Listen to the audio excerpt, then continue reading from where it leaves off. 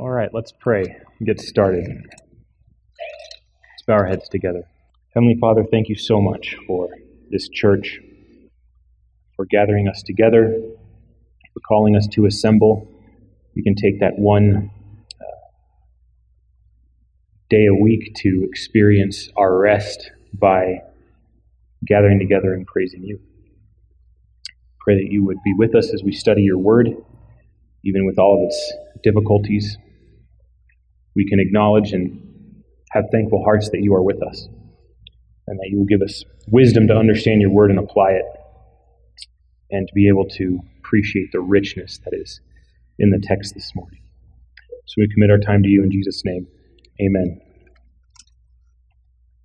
Do you hear that ring? We all good? Okay, awesome. Because if I get loud, which I'm prone to do, just make sure we don't. Okay, cool. Thanks, Brian. All right. Go ahead and open your Bibles to the book of 2 Peter. We will continue in our study of chapter 3 at what is really a very interesting part of this book. That is the day of the Lord. We spent quite a bit of time last Lord's Day exploring verse 10, so much of what is said today will be in reference to that. So to avoid being overly repetitious, I would commend that sermon to you. It was pretty in-depth. We hit a lot of scriptures, and so if anything today is unclear, listen to today's sermon in that context, because they definitely go together, and they share the same theme. So, 2 Peter chapter 3, let's start at verse 10, and we will read through verse 13. But the day of the Lord will come like a thief, in which the heavens will pass away with a roar, and the elements will be destroyed with intense heat, and the earth and its works will be burned up. Since all these things are to be destroyed in this way, what sort of people ought you to be in holy conduct and godliness, looking for and hastening the coming of the day of God, because of which the heavens will be destroyed by burning, and the elements will melt with intense heat? But according to His promise, we are looking for new heavens and a new earth in which righteousness dwells. May God be blessed by the reading of His Word. Today's sermon title is this: How should we then live the Lord's Day, or the Day of the Lord, Part 2. And I have deliberately left out an exposition, even though it belongs to the same paragraph of verse 13, because I took one look at that verse and figured that in and of itself makes for a good sermon. That'll preach. So we're going to delay this Lord's Day and then go through that in some detail next Lord's Day, Lord willing. But today we will explore verses 11 through 12. And I got some really good feedback based on last week's message, even some friendly disagreements. And of course the question arose along the lines of, okay, well, what if we hold a different view? Is that a make or break? And I would say, absolutely not. It is not a make or break kind of thing. I think there is plenty of wiggle room here as it pertains to the realms of orthodoxy and your particular convictions of the eschaton. I am presenting what I believe is the most internally consistent and clear interpretation, but just to let you know, this is not one of these presentations where you must believe this, you must abide by this particular interpretation, or you are not welcome here. I don't mean to come across that way at all. So what I'm saying is that in texts like these, especially considering their difficulty, there is some doctrinal liberty, and we are free to engage in friendly discussions and debates and even disagreements, and still go home at the end of the day as brothers and sisters in Christ. So I did want to make that very clear to you guys. But again, it's been the seedbed for a lot of really good and intense discussion.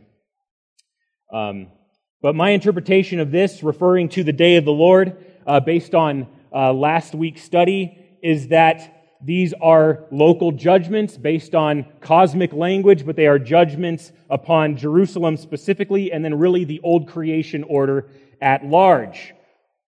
So just because these are local judgments, another thing we want to be clear about is because they're local judgment does not mean that there is no application for us today. In fact, I have argued in the past that the fact that these are historical local judgments means that there is more application for us today. And of course, we've tried to flesh that out throughout our study of 2 Peter, because this parousia, this coming of the Lord Jesus Christ, is not the first place that this is mentioned in 2 Peter. It's mentioned before. So we're trying to really tie all of this together and flesh out some of the more important points, especially application. And so we come to an important application part in our text today. So we will simply walk through it. So let's take a look at verse 11. See what Peter says. Since all these things are to be destroyed in this way. So that's the opening statement. So of course, what does it mean in this way? Well, you look at verse 10 and there's a couple things going on. One, of course, was that the day of the Lord is fast approaching. So from the standpoint of the first century church, there was going to be a day of the Lord, a specific judgment and even salvation, a saving work by God through Jesus Christ when He appears, when He shows up, when He becomes present in judgment over apostate Israel. And again, thereby the entire old order of the heavens and earth. And he says, this day of the Lord will come like a thief. So it will come in an unexpected manner, right? Everyone's sort of, especially unbelievers, they're going about their life, they're doing the things they have always done, and so they are not watchful as Christians are always supposed to be. Even though this has already happened, we are still called to be watchful Christians. No different today than from 2,000 years ago. So we are to keep on the alert so that this day of the Lord would not come upon these churches like a thief. They learn to anticipate it, to expect it, and prepare themselves for it, especially seeing that this judgment was not the end. In fact, it marked a new beginning, as we will see in verse 13, this new heavens and new earth. And so there is plenty of application, there is plenty of call to attention, there's plenty of instruction that the church is then to take and basically run with and keep proclaiming the gospel. That's the joy of the church. Even in our anticipation of God's judgment, there is still plenty for the church to do. It does not end for us. And so there is specific instruction for these churches that has plenty of application for the churches today.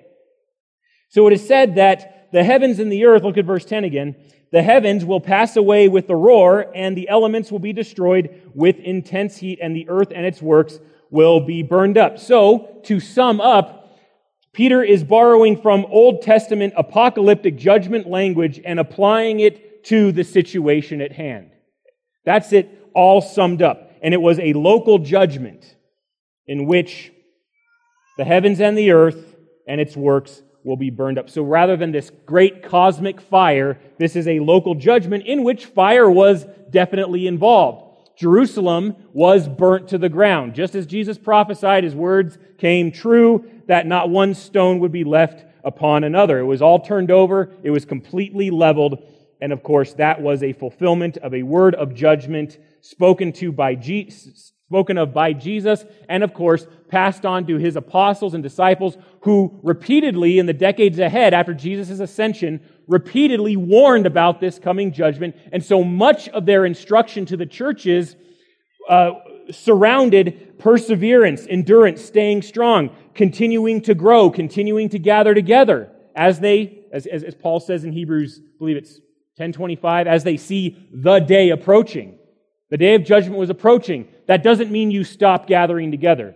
Keep enduring, keep meeting together, and when there is that great shakedown, what can't be shaken will remain. And that, of course, is the church as well as the new creation as a whole. But there is that description of judgment, and of course, it lends itself to the severity of the judgment. And so there is no confusion in the church's mind as to the suddenness and severity of this kind of judgment. And so we come to a second part of this study of the day of the Lord today in verse 11. So Peter's looking back at that. So in light of this, all these things which are to be destroyed, that is, put away, right, loosed, undone, how then should we live? That is the question. This is going to be a catastrophic judgment for the old Judaic order and the old creation, from which there will neither be recovery nor victory. Christ is triumphant in this judgment, and so are His people. So what we can say is that though this marks at least an inaugurated end for the old creation, and of course the destruction of Jerusalem is the earnest or down payment of that destruction, it is not at all that way for the church. Remember, God makes a distinction between those who are His and those who are not His.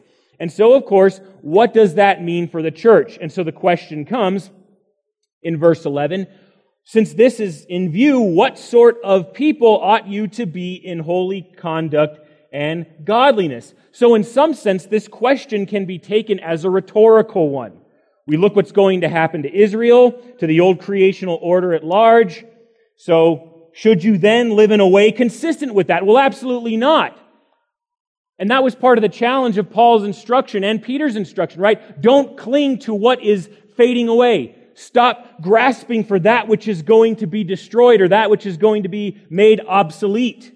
You are a new creation in Christ. Cling to the old creation and preach the gospel of the good news of the kingdom.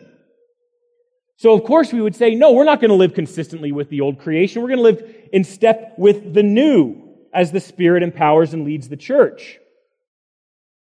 And we bring up this situation precisely because we see it around the same time, even in the book of Revelation, where the Lord Jesus Himself, as He's walking among His churches, caring for them and disciplining them, He warns compromising churches who have given quarter to the unrighteousness that is spelled out in the book of 2 Peter, especially as it pertains to the doctrine of Balaam, the Judaizers, the synagogue of Satan. There was compromise in these churches, and they've allowed this unrighteous behavior, these false gospels to prevail. And of course, the warning from the Lord is real, coming to them suddenly like a thief, because that's sort of their mindset. They have fallen into this mindset of unwatchfulness, of blindness, not awaiting the coming of the Lord. And so, of course, if that goes unchecked, if there is no repentance, then the Lord will come to them and remove their lampstand. So there's a serious warning there for us as well, in addition to an encouragement. But I think one thing that we have to see in all of this that actually pervades even to today and even until the end of the church age is that the church can be very sure that we have a purpose, right? If what you're clinging to has been put down and destroyed, you've basically lost your purpose. You've lost your end goal, to where all you can really do is conjure up one. More on that later. But there's a very important word that connects itself with this, and that is the word telos.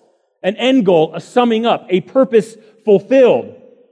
Same word that Jesus even uttered from the cross, tetelestai, right? It has been finished. The work that the Father had sent Him to do had seen its fulfillment. Jesus accomplished what the Father sent Him to do in regard to a perfect ministry, a perfect life, the fulfilling of the law, and of course, making final atonement for the sins of God's people. So there was a telos there. And so, of course, the people of God live in light of this telos. We live in light of the goals of the new creation. We have purpose. And that's a very important thing for the Christian. I think it's something that, when we think about in light of this, there is a struggle for the unbeliever to grasp any kind of purpose. Thinking of the very title of this sermon, How Should We Then Live? There's a great book by Francis Schaeffer of the same title, and he says this: the ironic fact here is that humanism, which began with man's being central, eventually had no real meaning for people. On the other hand, if one begins with the Bible's position that man is created by God and in the image of God, there is a basis for that person's dignity. That is really the bedrock of our preaching against abortion. We are arguing for human dignity, and we do that on the basis of what Scripture says regarding the image-bearing nature of every person. And so life ought to be cherished, life ought to be defended and protected. We should speak up for those who are most vulnerable and who cannot speak up for themselves. But once you throw that away, once you dispense with the Word of God, you really have no foundation to stand upon. You have no basis. You have no starting point, but nor do you have any telos. You have essentially removed any sense of purpose from your life and the lives of others. They rebel against the kingship of Christ, and cling to this old passing away order. And so, without that purpose, without that telos in mind that we as Christians enjoy, what is the plight of man then? I think there's several things. And again, I was really indebted to several able commentators who pointed out some different things. But here's a few of them. I think the first thing we do, again, if purpose is removed, there's indifference. You don't care, even though you don't even have a basis for being indifferent. Any caring of what's happening is removed. And so, of course, your mindset is, we eat, we drink, for tomorrow we die. And I think what happens often in this kind of mindset is there is this sort of relentless pursuit of pleasure, right? In the here and now, in this application of secular humanism. Try to enjoy it, even though you have no basis for what joy is. You pursue these things anyway. I think another thing we see, and we see this very often today, in a variety of manifestations, is that once we remove the Scriptures from our understanding of what purpose even is we end up inventing our own cause. You talk to any individual person, any individual unbeliever, and everyone will seem to have a cause that they're fighting for. It's amazing, right? And it's contradictory. As Justice Schaeffer says, it's ironic.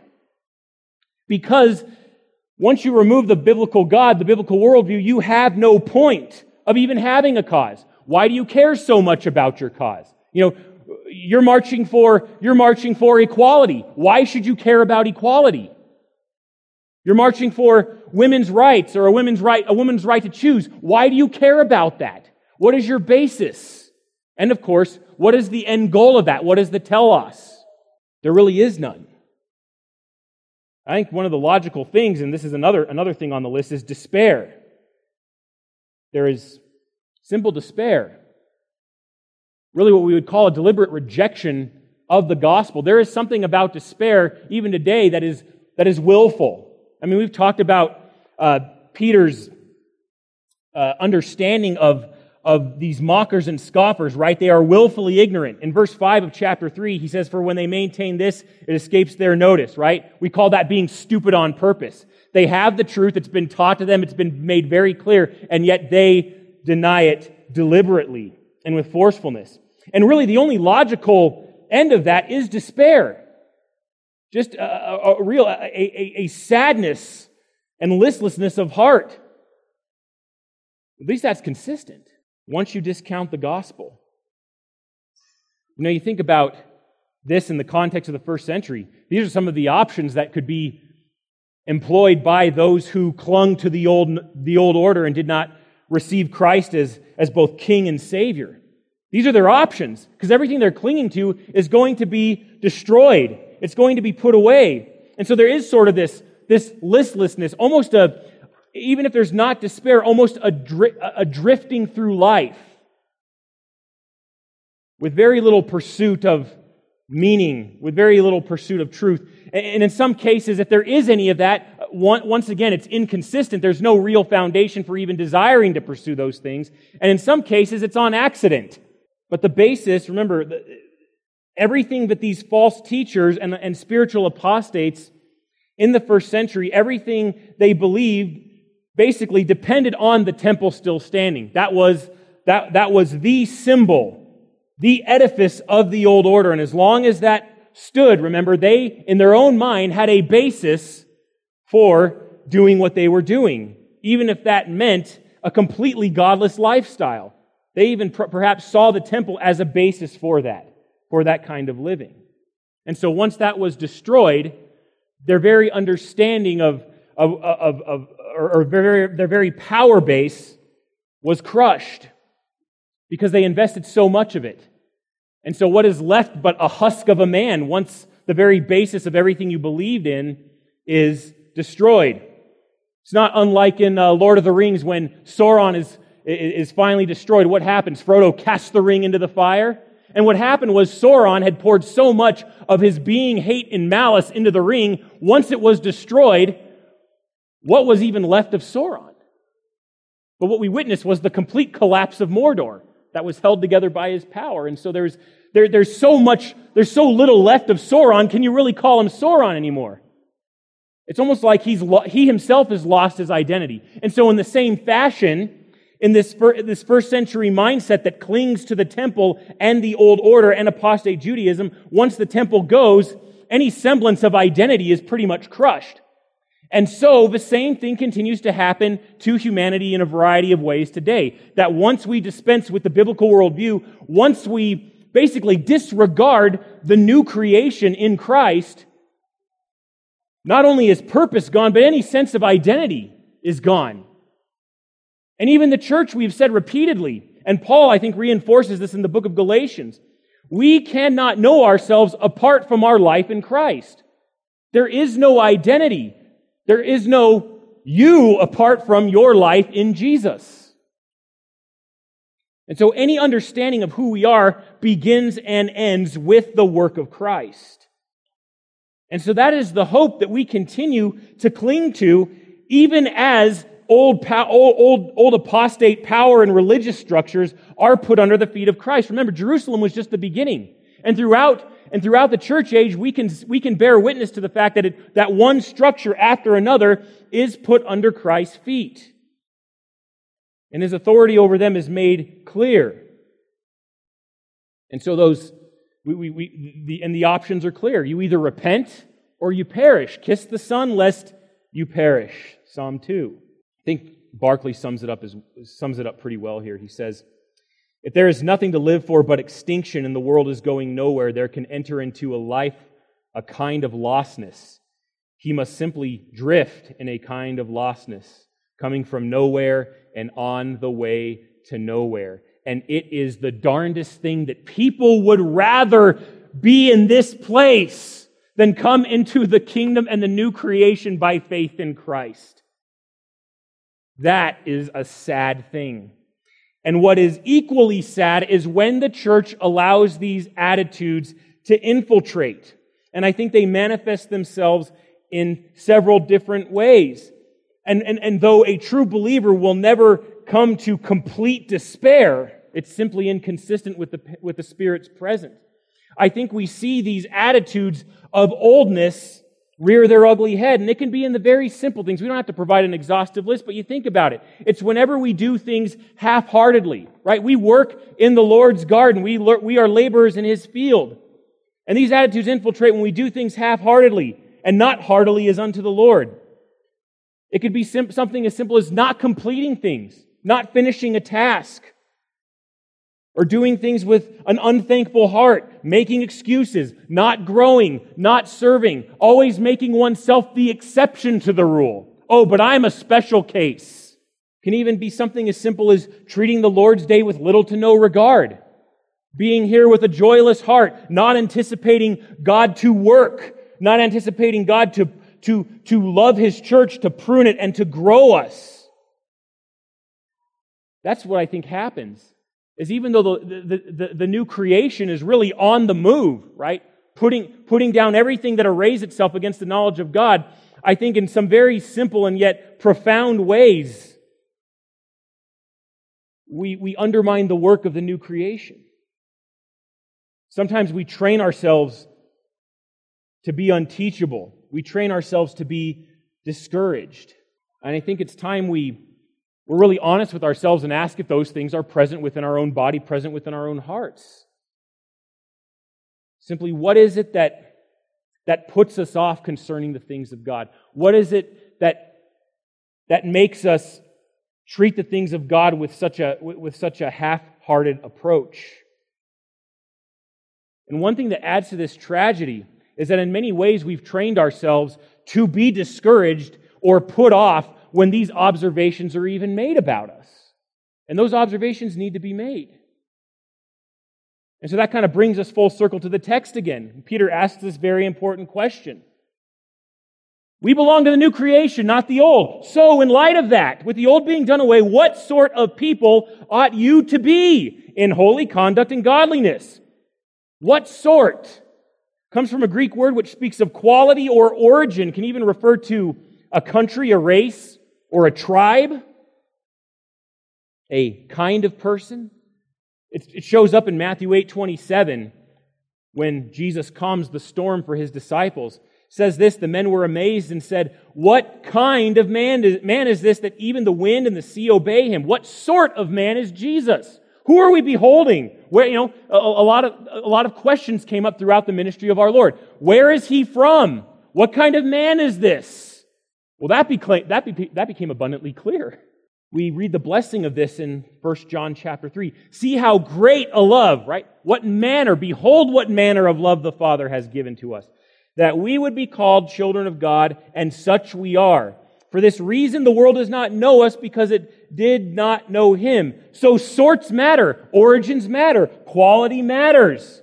You see this, it says in 1 John 3, the world does not know Him. I think that helps explain the perplexity of the world, that we can even experience a love of God that does such radical transforming work in our hearts, that brings us from darkness to light, that brings us from death to life, from a kingdom of darkness to a kingdom of God's Son.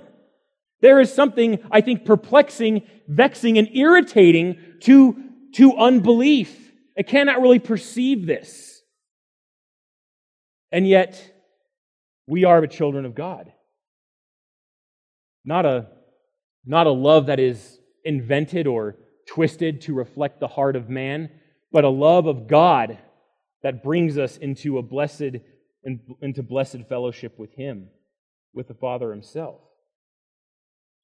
Also, in light of what's going on in 2 Peter here, I think Mark 13:1 is probably the most significant passage. And remember, Mark is, by all accounts, Peter's reckoning of the life and ministry of Jesus Christ.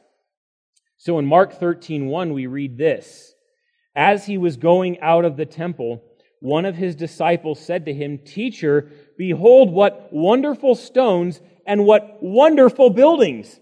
And Jesus said to him," it's like you'd expect, "Oh yeah, it's a beautiful building, it's great, yeah. Look at the trim work on that." But Jesus said to him, "Do you see these great buildings? Not one stone will be left upon another, which will not be torn down." See, we explored that last week. It's all going to burn, right? Not all of it, just all of it. As Jesus explained to unbelieving Israel, your house is left to you desolate, right? That house was going to be a desolation. It was going to be put down. It was going to be completely destroyed. Why marvel at its beauty? But here is why we go to a passage like this. In the New Testament, and this was foretold of in the prophets, but especially when it comes to Peter and Paul, we see throughout their teaching an identifying of a transition going on. A transition is occurring. And this transition is the identity of the temple. So once again, in the old creation, under the old covenant, the temple is this physical, visible stone edifice and is the center of worship for the Jews. Right? It was designed as a house for the Lord so that God could dwell in the midst of His people. So now that Jesus Christ has inaugurated in the new creation through His death and resurrection, the new covenant church is now the what? The temple. The temple of the living God. As Peter says in his first letter, I think it's chapter 2, he identifies these churches as living stones, and they are built on a new foundation, who is identified as Christ, the living stone. And so as we are united in Him and built above Him, we are living stones because we share His life. So in this passage, there is simultaneously great encouragement and yet grave warning. In that, with this transition taking place and the old stones, the stones of the temple being broken apart and turned over, Peter's readers can be reminded, what sort of people ought you to be? Do not become like the stones of the old temple. And that's not going to happen, then don't act like it. Be who you are in Christ as living stones, as this new temple. And so even in this, there is a call to attention. How should you then live? This is echoed in Romans 13:11. Listen to this. Do this, knowing the time that it is already the hour for you to awaken from sleep. For now salvation is nearer to us than when we believed. I mean, that is a timeless reminder for the church. A very gentle, I would say, and yet serious exhortation. A lot of us are sleeping. Right? We may be in the vineyard, but we're leaning on the plow, right? We're not busy working for the Lord. We're not diligent in our application of how He has gifted us. And so for many of us, it is time to awaken from sleep and pay attention and to be watchful in regards to what the Lord is doing through His church today. Once again, no different today from 2,000 years ago. The church is called to question itself, how should we then live? How should we then live? And even Peter says this, what sort, right, of people you ought to be, right? There's a sense in which Peter's people know this. You know how you ought to be. You've been instructed in this. But look what he says. Kind of gives them a hint. The sort of people you ought to be in holy conduct and godliness. So, of course, this links with what I just said about the church being the temple. So the first issue here is holiness. Again, two things define the life of the church that define us still today. The first, of course, is holiness. I think that's one of the initial characteristics of the church that we are called to recognize. That the people of God are a holy people. So we talked about this issue way back in 1 Peter.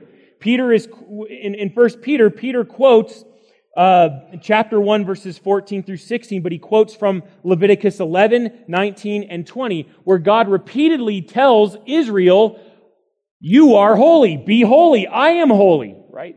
This is the defining characteristic of the people of Israel, was holiness.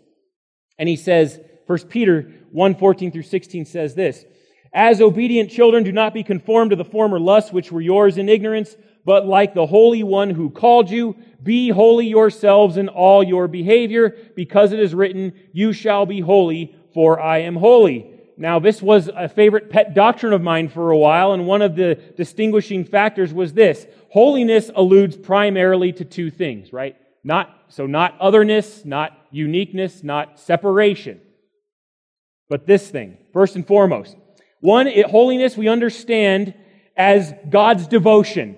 God being devoted both to His own glory, first and foremost, and from that to the good of His people. When we say God is holy, we are fundamentally saying that God is committed above all to His own glory, but also because He is holy, He is committed to the good of His people. And think about the way 1 Peter uses this. Be holy in all your behavior. Right? We are to be committed to the glory of God in everything we do, in all of our behavior. Because it is written, you shall be holy, for I am holy. So it is God's devotion. Secondly, it is God's desire. When we find that God is holy, and we kind of understand holiness based more on context than word roots, but when God declares Himself as holy, one thing that is perhaps the most outstanding is God's desire to dwell with His people. He desires to fellowship with them. He desires to invite them into His presence and dwell with them. In a particular situation where He is able to reveal His mercy, His grace, His goodness, His justice, His righteousness, all of His benefits to His people, to those whom He has redeemed and rescued. And here's the thing. That desire has not dissipated in the least. God still desires to call a people to Himself. It's part of redemption. That's almost a recovery of what was lost in Eden when Adam and Eve sinned. They were put out from the presence of God. And so when God draws near to His people, when He calls a covenant people to Himself, He desires to dwell near them and among them and to bless them. Why? Because He wants to and because He's God, and who are you to say otherwise? That's what God desires. And that's just holiness. But we also find another distinct characteristic that I think well sums up what the people of God are to be like, how we should then live, and that is godliness. And as you remember, the Apostle Paul speaks of godliness in the book of 1 Timothy as a means to great gain, right? When we are godly, we don't lose anything, right? We do not suffer loss when we are godly. We benefit spiritually when we are godly, and others benefit as well. I mean, what is godliness? Well, think about this. What is ungodliness? Ungodliness is simply living life as if God didn't exist. Right? It's doing all of your activities without any thought or recognition of God's priorities, of His power, of His grace, of His justice. It's just doing things completely unmindful of God. Right? And I would say, in addition to that, His sovereignty, His authority, and His right to rule. So, of course, what does that then mean if we are godly? When the church and when the Christian is godly, when we put godliness on display, we are simply living life with respect to God. Right? We are living life with the thought of God. So any activity we do, we are asking ourselves, what does God think of this? Right? We could even go further and say, in doing a particular task, how can I honor God in this task? How has God equipped me for this work? Right? It's living life simply in the context of God, being mindful of God's power, righteousness, justice, sovereignty, goodness, mercy, grace. Right? It's considering all that God is. Right? It's just living life in that context. Always thinking of God. Always thinking of what brings Him glory. And of course, no one can be godly and be fruitless at the same time. To be godly is to be fruitful because there is something inherent in godliness, in what we would say God-likeness, that spills over, that ends up being a blessing and a benefit to others that helps them grow. So never underestimate the pursuit of godliness. Never underestimate growth in holiness. We want to be growing in both of these things. We want to take every thought captive more and more in obedience to Christ. That'd be practical godliness. But it begins in the mind, right? It begins in how you think, how you view life, how you view the world, how you view what the Lord is doing through the new creation. But growth in holiness also means a growth in devotion to God's glory. It also means a devotion to His people, among whom God dwells. So those are things which are always to be present. And these two things very well sum up the life of the church in Christ. And a lot of things simply kind of trickle down from them. So what does godliness and holiness produce? I think we find the answer to this question, maybe getting into some of the specifics. But I think that one of the reasons that the churches know and that Peter doesn't really have to spell it out so specifically is that Peter wrote a letter before this one, and we find very clearly what this holiness and godliness entails. So turn very quickly a couple pages over, might be one page, to 1 Peter, because the same thing is going on, right? The same event is being anticipated, and Peter is writing in the very same context. Now, direct your attention to 1 Peter chapter 4, starting at verse 7. And he says this, "The end of all things is near." What, the end of the universe? The end of the creation? No, the end of the old order, the end of the old Judaic order. The end of all things is near. It is upon us. Therefore, okay, in light of this, right? So it's not the end of the world is coming, therefore stop what you're doing and just wait for Jesus to come back. No, quite the opposite. It is unbelievers who despair, but we are earnest and attentive. So look at this. "Therefore be of sound judgment and sober spirit for the purpose of prayer."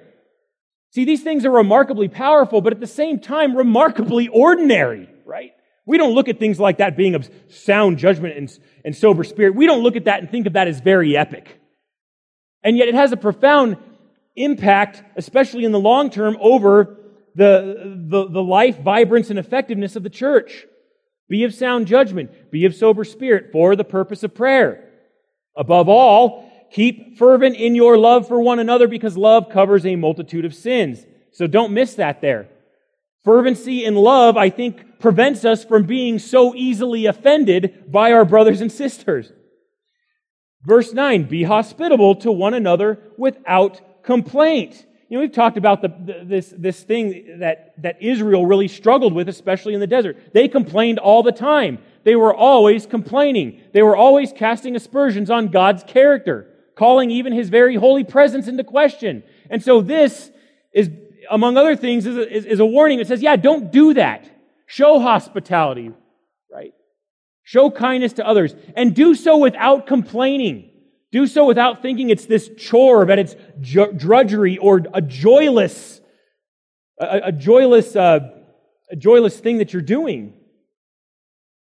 Show hospitality. Show love to strangers without complaining. I mean, complaining begets complaining. You find yourself whining about things, you're going to whine about other things.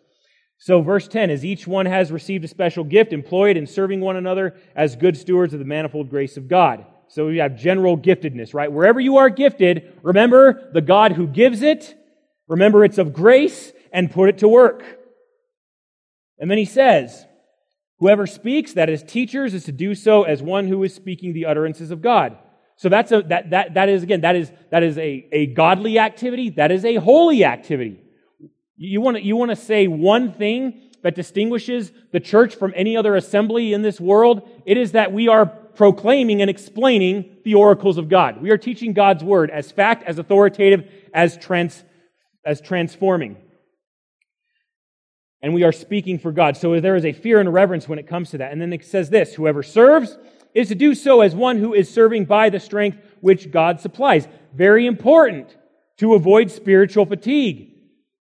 Okay? We serve according to the strength which God supplies, right? And I think we could reflect on our life in serving the church. We could say, yeah, the Lord strengthens us in a variety of ways.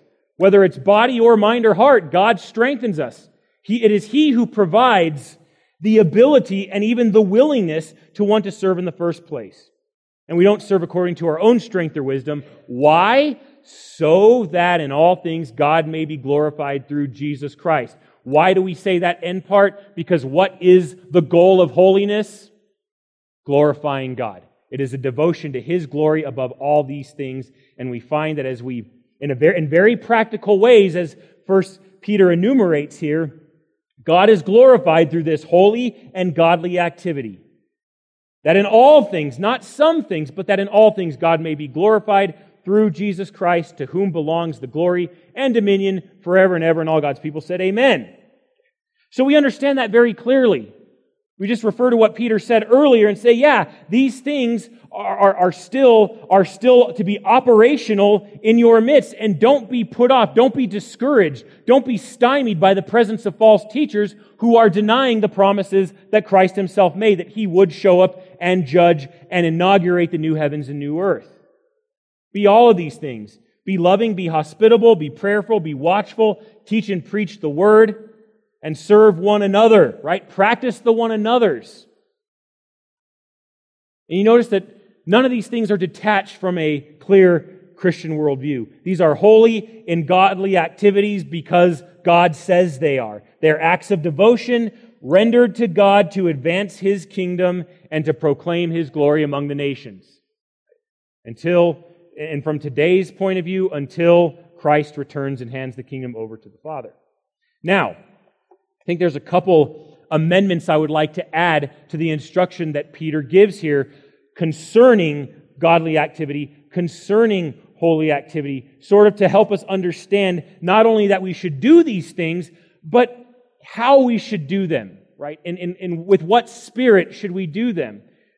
And I kind of had to think, again, what are some of the various challenges churches are facing today when it comes to the work that we do within the body of Christ? And I just want to throw out a few. Again, it's not exhaustive, but I really hope that you guys would take these things to heart, because these are things that are going to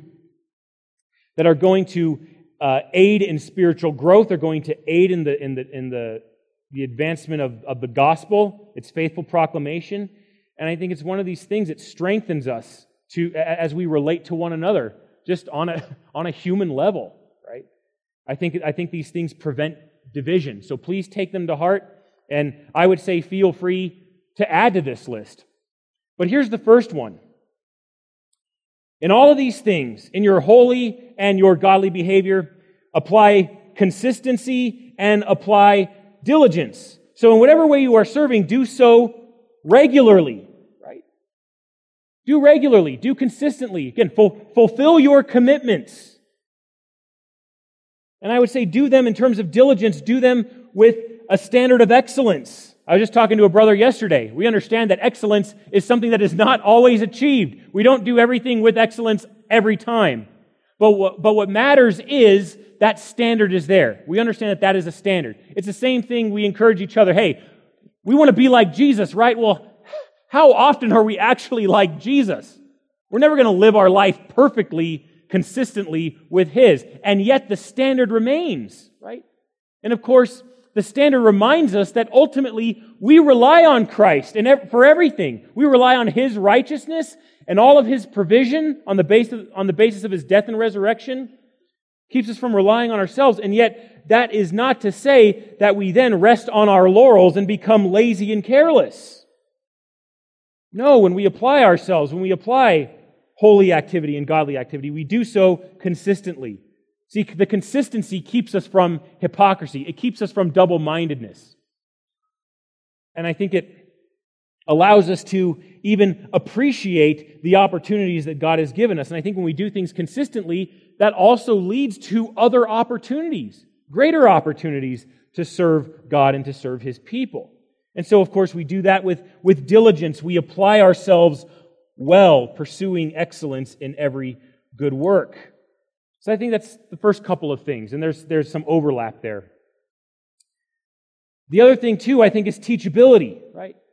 I think that's something that the church really struggles with today, is simply being teachable, having a teachable heart. And this goes beyond simply the ability or the willingness to take correction. I think that's the starting point, right? Which is a major struggle for some of us, is simply sitting down and taking correction, even if we may disagree with it, right? That's come up often. But beyond this, teachability reflects an eagerness to see God's sanctifying work in you, right? Because typically when we correct one another, what's our authority? It's the Word of God. So we are bringing Scripture to bear in one another's lives. And so to have a truly teachable heart is not merely to listen, but it is to take action based on what correction is being brought forth. So there's an eagerness there, even an excitement to see how God's work will develop Christ-likeness, maturity, right? And an even deeper degree of teachability, right? I mean, you're not going to be able to teach unless you're teachable yourself, right?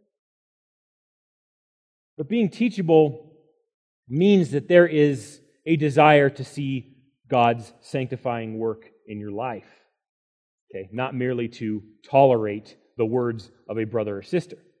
And with that, I think there's patience, right? And we've seen God's patience play out plenty in this book, right? God is patient, and He is giving men time to repent because He doesn't desire that any would perish, but that all His people would come to repentance. That is why judgment in this context, and often in many different contexts, seems delayed, because God is bringing people to salvation. So in the same manner, we are to be patient.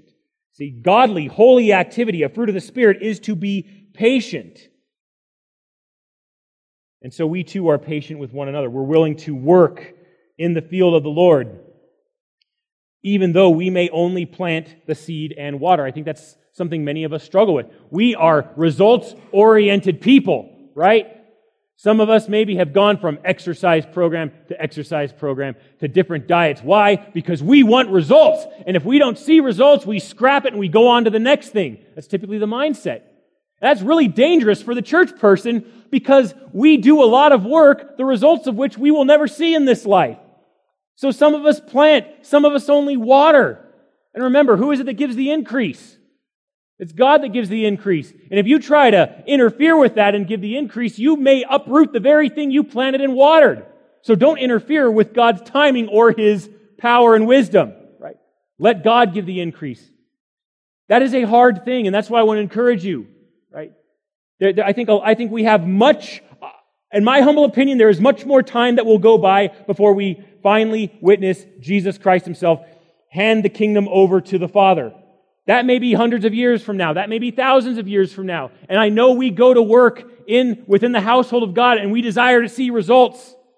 I mean, think of it. I mean, to give an immediate example, think of that person that you had to go to and counsel, and you're like, man, I got a good word for them. I've got a verse here, and I'm just gonna knock it out of the park. How can they refuse the word of God? And you go to them and you've prayed over it and you're anticipating good things and you tell them what you have to tell them and their only response is, that is so hurtful. How can you come in here and judge me like that? Yeah, so much for the fruit, right? So much for the results that you desired, right? I mean, you talk about watering, maybe you need to take them back and hose them off a little bit, clear their head a little bit, but that's neither here nor there. But patience, I think, on an inhuman level is required to be faithful in working in God's kingdom. So I think along with that patience is another one, is persistence. I think sometimes we underestimate persistence. We don't think about it, right? This is not working. We're very pragmatic people. This isn't working. What is the next thing I can go on to? What's this little inside track I can take to get the desired results? But no, we are to be patient, and patience means persistence. And I could say there's persistence in everything that Peter has mentioned here. Think about the last time you were persistent in prayer. Think about the last time you wept over someone or wept over your church. You pled with God, right? You asked Him according to His will. You were confident before the throne of grace, and you prevailed upon His tender mercies. And yet there was a delay. You asked Him, please answer this prayer, Lord. How often are we persistent in that? Or how often are we just dismissive? Yeah, bro, I'll pray for you. Rather than going consistently and repeatedly to the throne and pleading on their behalf, and even on your own behalf. Sometimes we don't even pray for ourselves. And that's, as Peter underscores here, and even Jesus in the Gospels, prayer is a way that we are watchful, that we are able to discern what is going on, right? Think about Abraham as that example, right? When he was praying to the Lord before he destroyed Sodom and Gomorrah, what did he say? Far be it from you, Lord. Far be it from you to destroy the righteous with the wicked. Shall not the judge of all the earth do right? I mean, some more pious, ignorant people would look at that and say, oh, well, that's the Lord presuming upon the character of God. That, Abraham's being awfully bold. Man, would that we were like Abraham, right? And I would say Abraham knew exactly what he was doing. Shall not the judge of all the earth do right? He knew he was talking to the Lord, and he prevailed upon His grace. And guess what? God answered according to His grace. For the sake of 10, I will not destroy it. It's about time we realize the God that we are talking to when we go and pray, that He wants to be asked for things, that He wants to be prevailed upon for His grace and His provision. And yet sometimes we pray a one and done. Oh, God didn't answer. And in the same cases, patience. On to the next one. On to the next one. But what sort of people shall we be? We are a persistent people. If we are to be holy and godly, we are to be persistent in our relationships, in our discipleship, in any work of the gospel. We constantly prevail upon the goodness of God. A holy, godly person knows that God is good, right? And like Abraham, will pray again and again and again because he knows that God is good and knows that God answers prayer. But in the midst of this, we also want to be discerning, right? We want to be discerning. We want to be studious, thoughtful, watchful, able to apply biblical wisdom. We want to know what's going on in our world and what particular things are challenging the church, right? I mean, the church is going to be challenged throughout time with a variety of things, right? It's not always going to be the same thing every time. Sometimes it's going to be a different manifestation of godlessness. It's interesting, even listening to one particular pastor who was a part of the SBC, and even he had to admit, this was in the last year or two, even he had to admit that critical race theory caught him completely by surprise. There was an absence of watchfulness that prevented them from being able to assess and recognize and even respond to this issue, which pushes a completely bankrupt and godless philosophy. And the churches just welcomed it with open arms, without any discernment or with very little. And the gentleman here who admitted this is a godly man, a wise man, right? And yet he even said, "Wow, what happened?" Right? We got broadsided by this. And so the church, to be holy and godly, must be discerning and wise, and appeal to the wisdom that is found only in Jesus Christ. So there's just a few examples. Of course, there are more, but I think that those are some of the things we definitely want to apply today, whether it's in our prayer, our love, our hospitality, our teaching, our service, anything. These are things I believe that are part and parcel to being a faithful church. So with that said, let's move on to verse 12. Looking for and hastening the coming of the day of God, because of which the heavens will be destroyed and burning. So I tried to plan for this occasion because pretty much this parallels what we went over last Lord's Day, so I don't need to flesh this out in depth here. But it's the same occasion, the same event that is being anticipated. And so, of course, Peter makes this delightful judgment sandwich here and says, in light of this coming day of the Lord, this is how you conduct yourself. So while you are conducting yourselves in holiness and godliness consistently, you are also to be looking for and hastening the coming of the day of the Lord. Do not be blind to this judgment that is coming. So this word hastening is key. It's found 5 other places in the New Testament, and they all allude to hurrying, to making haste, that something is just on the horizon. And that's one of the reasons that I contend that this is something that is happening in the first century that is going to happen from Peter's perspective, perhaps within a couple of years. So this hastening of the day of God. So on one hand, according to God, everything is going on as planned.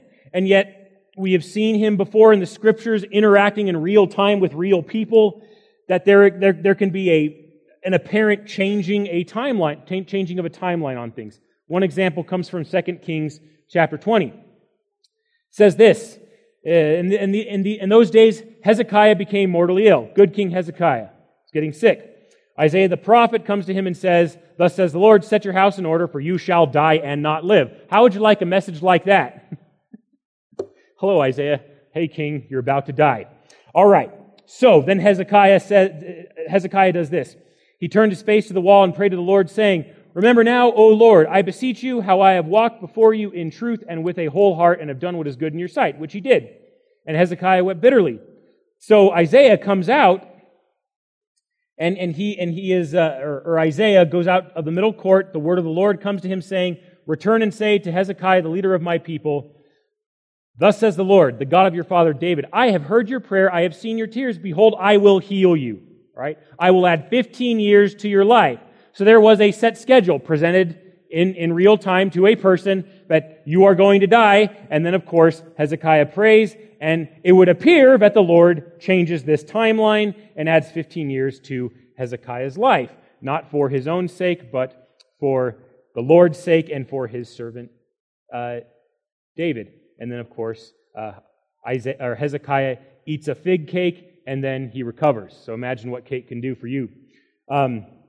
So, just in terms of our understanding this hastening, not a make-or-break doctrine, but it tells us something of the involvement of the church regarding the prophetic timeline of God. So, as Matthew Poole summarizes it, this is basically this hastening and looking forward to the day of God is an inner disposition. So Poole says, by fervent desire of it and diligent preparation for it. So he believes this hastening is simply an attitude that underscores this hastening and looking forward to the coming of Christ. John Gill expands further, and with patience and cheerfulness wait for it. Yea, they should be hasting unto it or hastening it.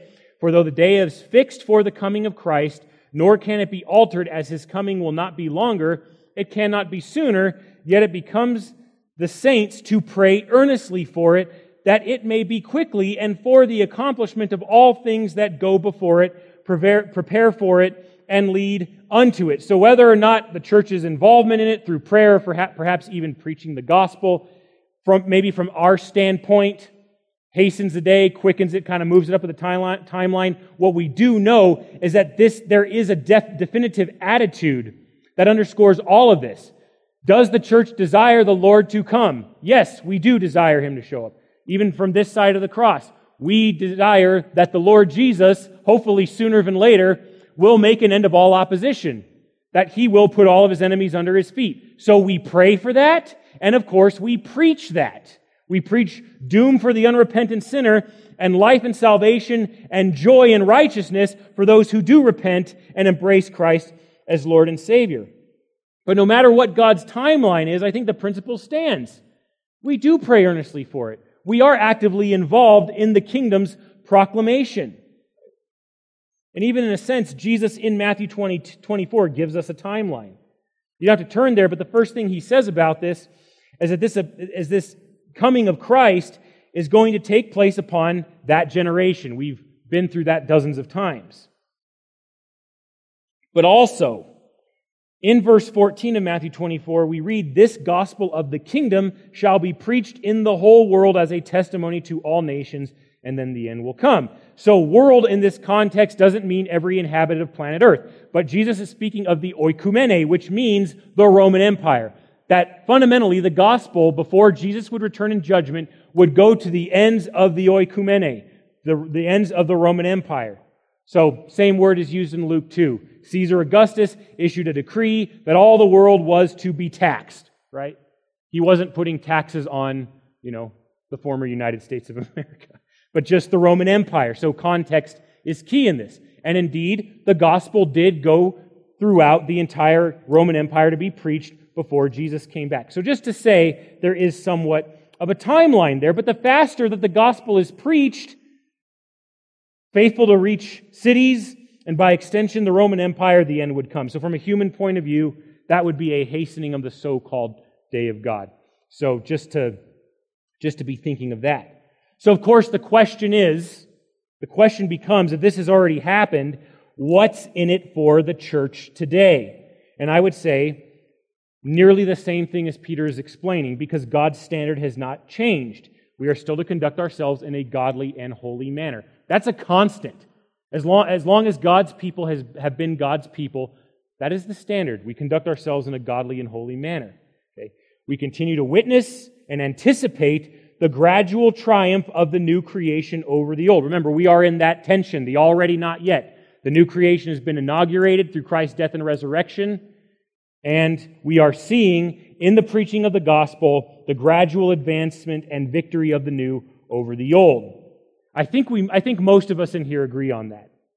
And I would say, too, we are still to anticipate another day of the Lord. The Lord Jesus continues to exercise His judgment over the nations in both judgment and salvation. So we are still living in anticipation of a final day of the Lord, where the corruptible puts on the incorruptible, death itself is swallowed up in victory, and of course Jesus hands His kingdom over to the Father.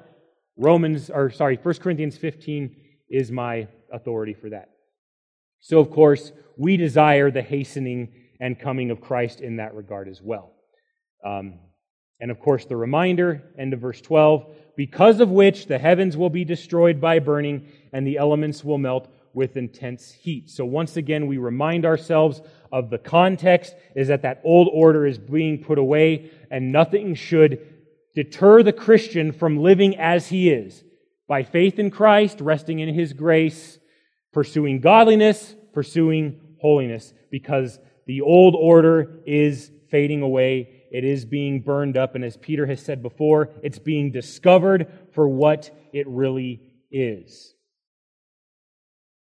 And just to, again, in closing, to kind of add something to our study of last week, just as a reminder, when we say that the old order is burning away, it's not to say that those who were living in that day, that there was somehow a problem with the law of God. There wasn't a problem with the Old Testament in and of itself. It's God's Word. It's true. It's infallible. It is useful, right? It's a guide for life. The problem is that false teachers, in the way they were teaching it, failed to use it in order to point to Christ's fulfillment of it. And of course, His subsequent reign as King of Kings and Lord of Lords. If you are reading today the Old Testament and failing to read it in the context of Christ's accomplishments, you're reading it wrong. And I would also say you're teaching it wrong. Okay, we call it the Old Covenant for a reason. It didn't say all that there was to say regarding God's redemptive work in this world. Okay, so that was the issue. This is exactly what, now look at the text again, what makes it these elementary principles. Peter repeats this word, the elements will melt with intense heat. We kind of link these elements with on one hand, the entire temple system in the old creation, but also it's elementary in the sense that there was a failure to connect the old covenant to the person and work of Jesus Christ, right? So as long as we do that, the old covenant's simply going to be blocks that we're stacking in a row, right? It's meant to point to Christ, but it could never lead a person to Christ because the law can't save. So that's the issue. And so we have to understand that in the same way. The law is useful, but it cannot save. And to rest in one's performance on works of the law is as great of a rebellion against the gospel as is outright paganism. Paul's clear on that. And so, of course, we close with that reminder. All those elements will be destroyed with intense heat, the burning away, the discovery of the old order's powerlessness to save, its frail, faulty, and even fraudulent system, especially in regards to salvation and what it means to be godly. All of its apostasy will melt away with intense heat. It needs to happen. It continues to happen. And of course, in the midst of all this, the church remains preaching the gospel and raising that godly, holy standard. But, the warning is clear. And to bring it around again, this is as Bauckham says, this is a revelation of Jesus from which none can escape. All will be revealed, all will be made clear. And so the message is the same to us. If we find ourselves clinging to the old creation, not resting in Christ's finished work, the call is clear, is to repent from your unbelief, repent from your self-righteousness, repent of any reliance you may have on your own power to make you right with God. That will leave you in the old creation, which is meant to be burned up in full and be revealed for what it really is. Repent and embrace Christ, the author and perfecter of our faith, and the author of and perfecter of the new creation. See, all our hope, guys, lies in Him. And so the warning is so clear. The warning is so plain. And just to kind of lead into next week, our hope is there in Christ, in His promise, looking for a new heavens and new earth in which righteousness dwells. See, the old is gone and the new has come. And it behooves the Christian to pay attention to it and to cling to just that, all relying, of course, on the grace and provision of Jesus Christ. So with that in mind, let's pray. Father, thank you again for your love and care for us. We thank you that we can reflect once again on this time of judgment, a judgment that happened centuries ago and yet in a way still continues today. We can view this judgment, Lord, to be warned by it, even to glorify you, that you vindicate your name, you vindicate the ministry of your Son, you vindicate your people. And we can thank you, Lord, because it is just the first of many examples of you putting your enemies under your feet, that you are faithful to subdue and conquer and to be triumphant.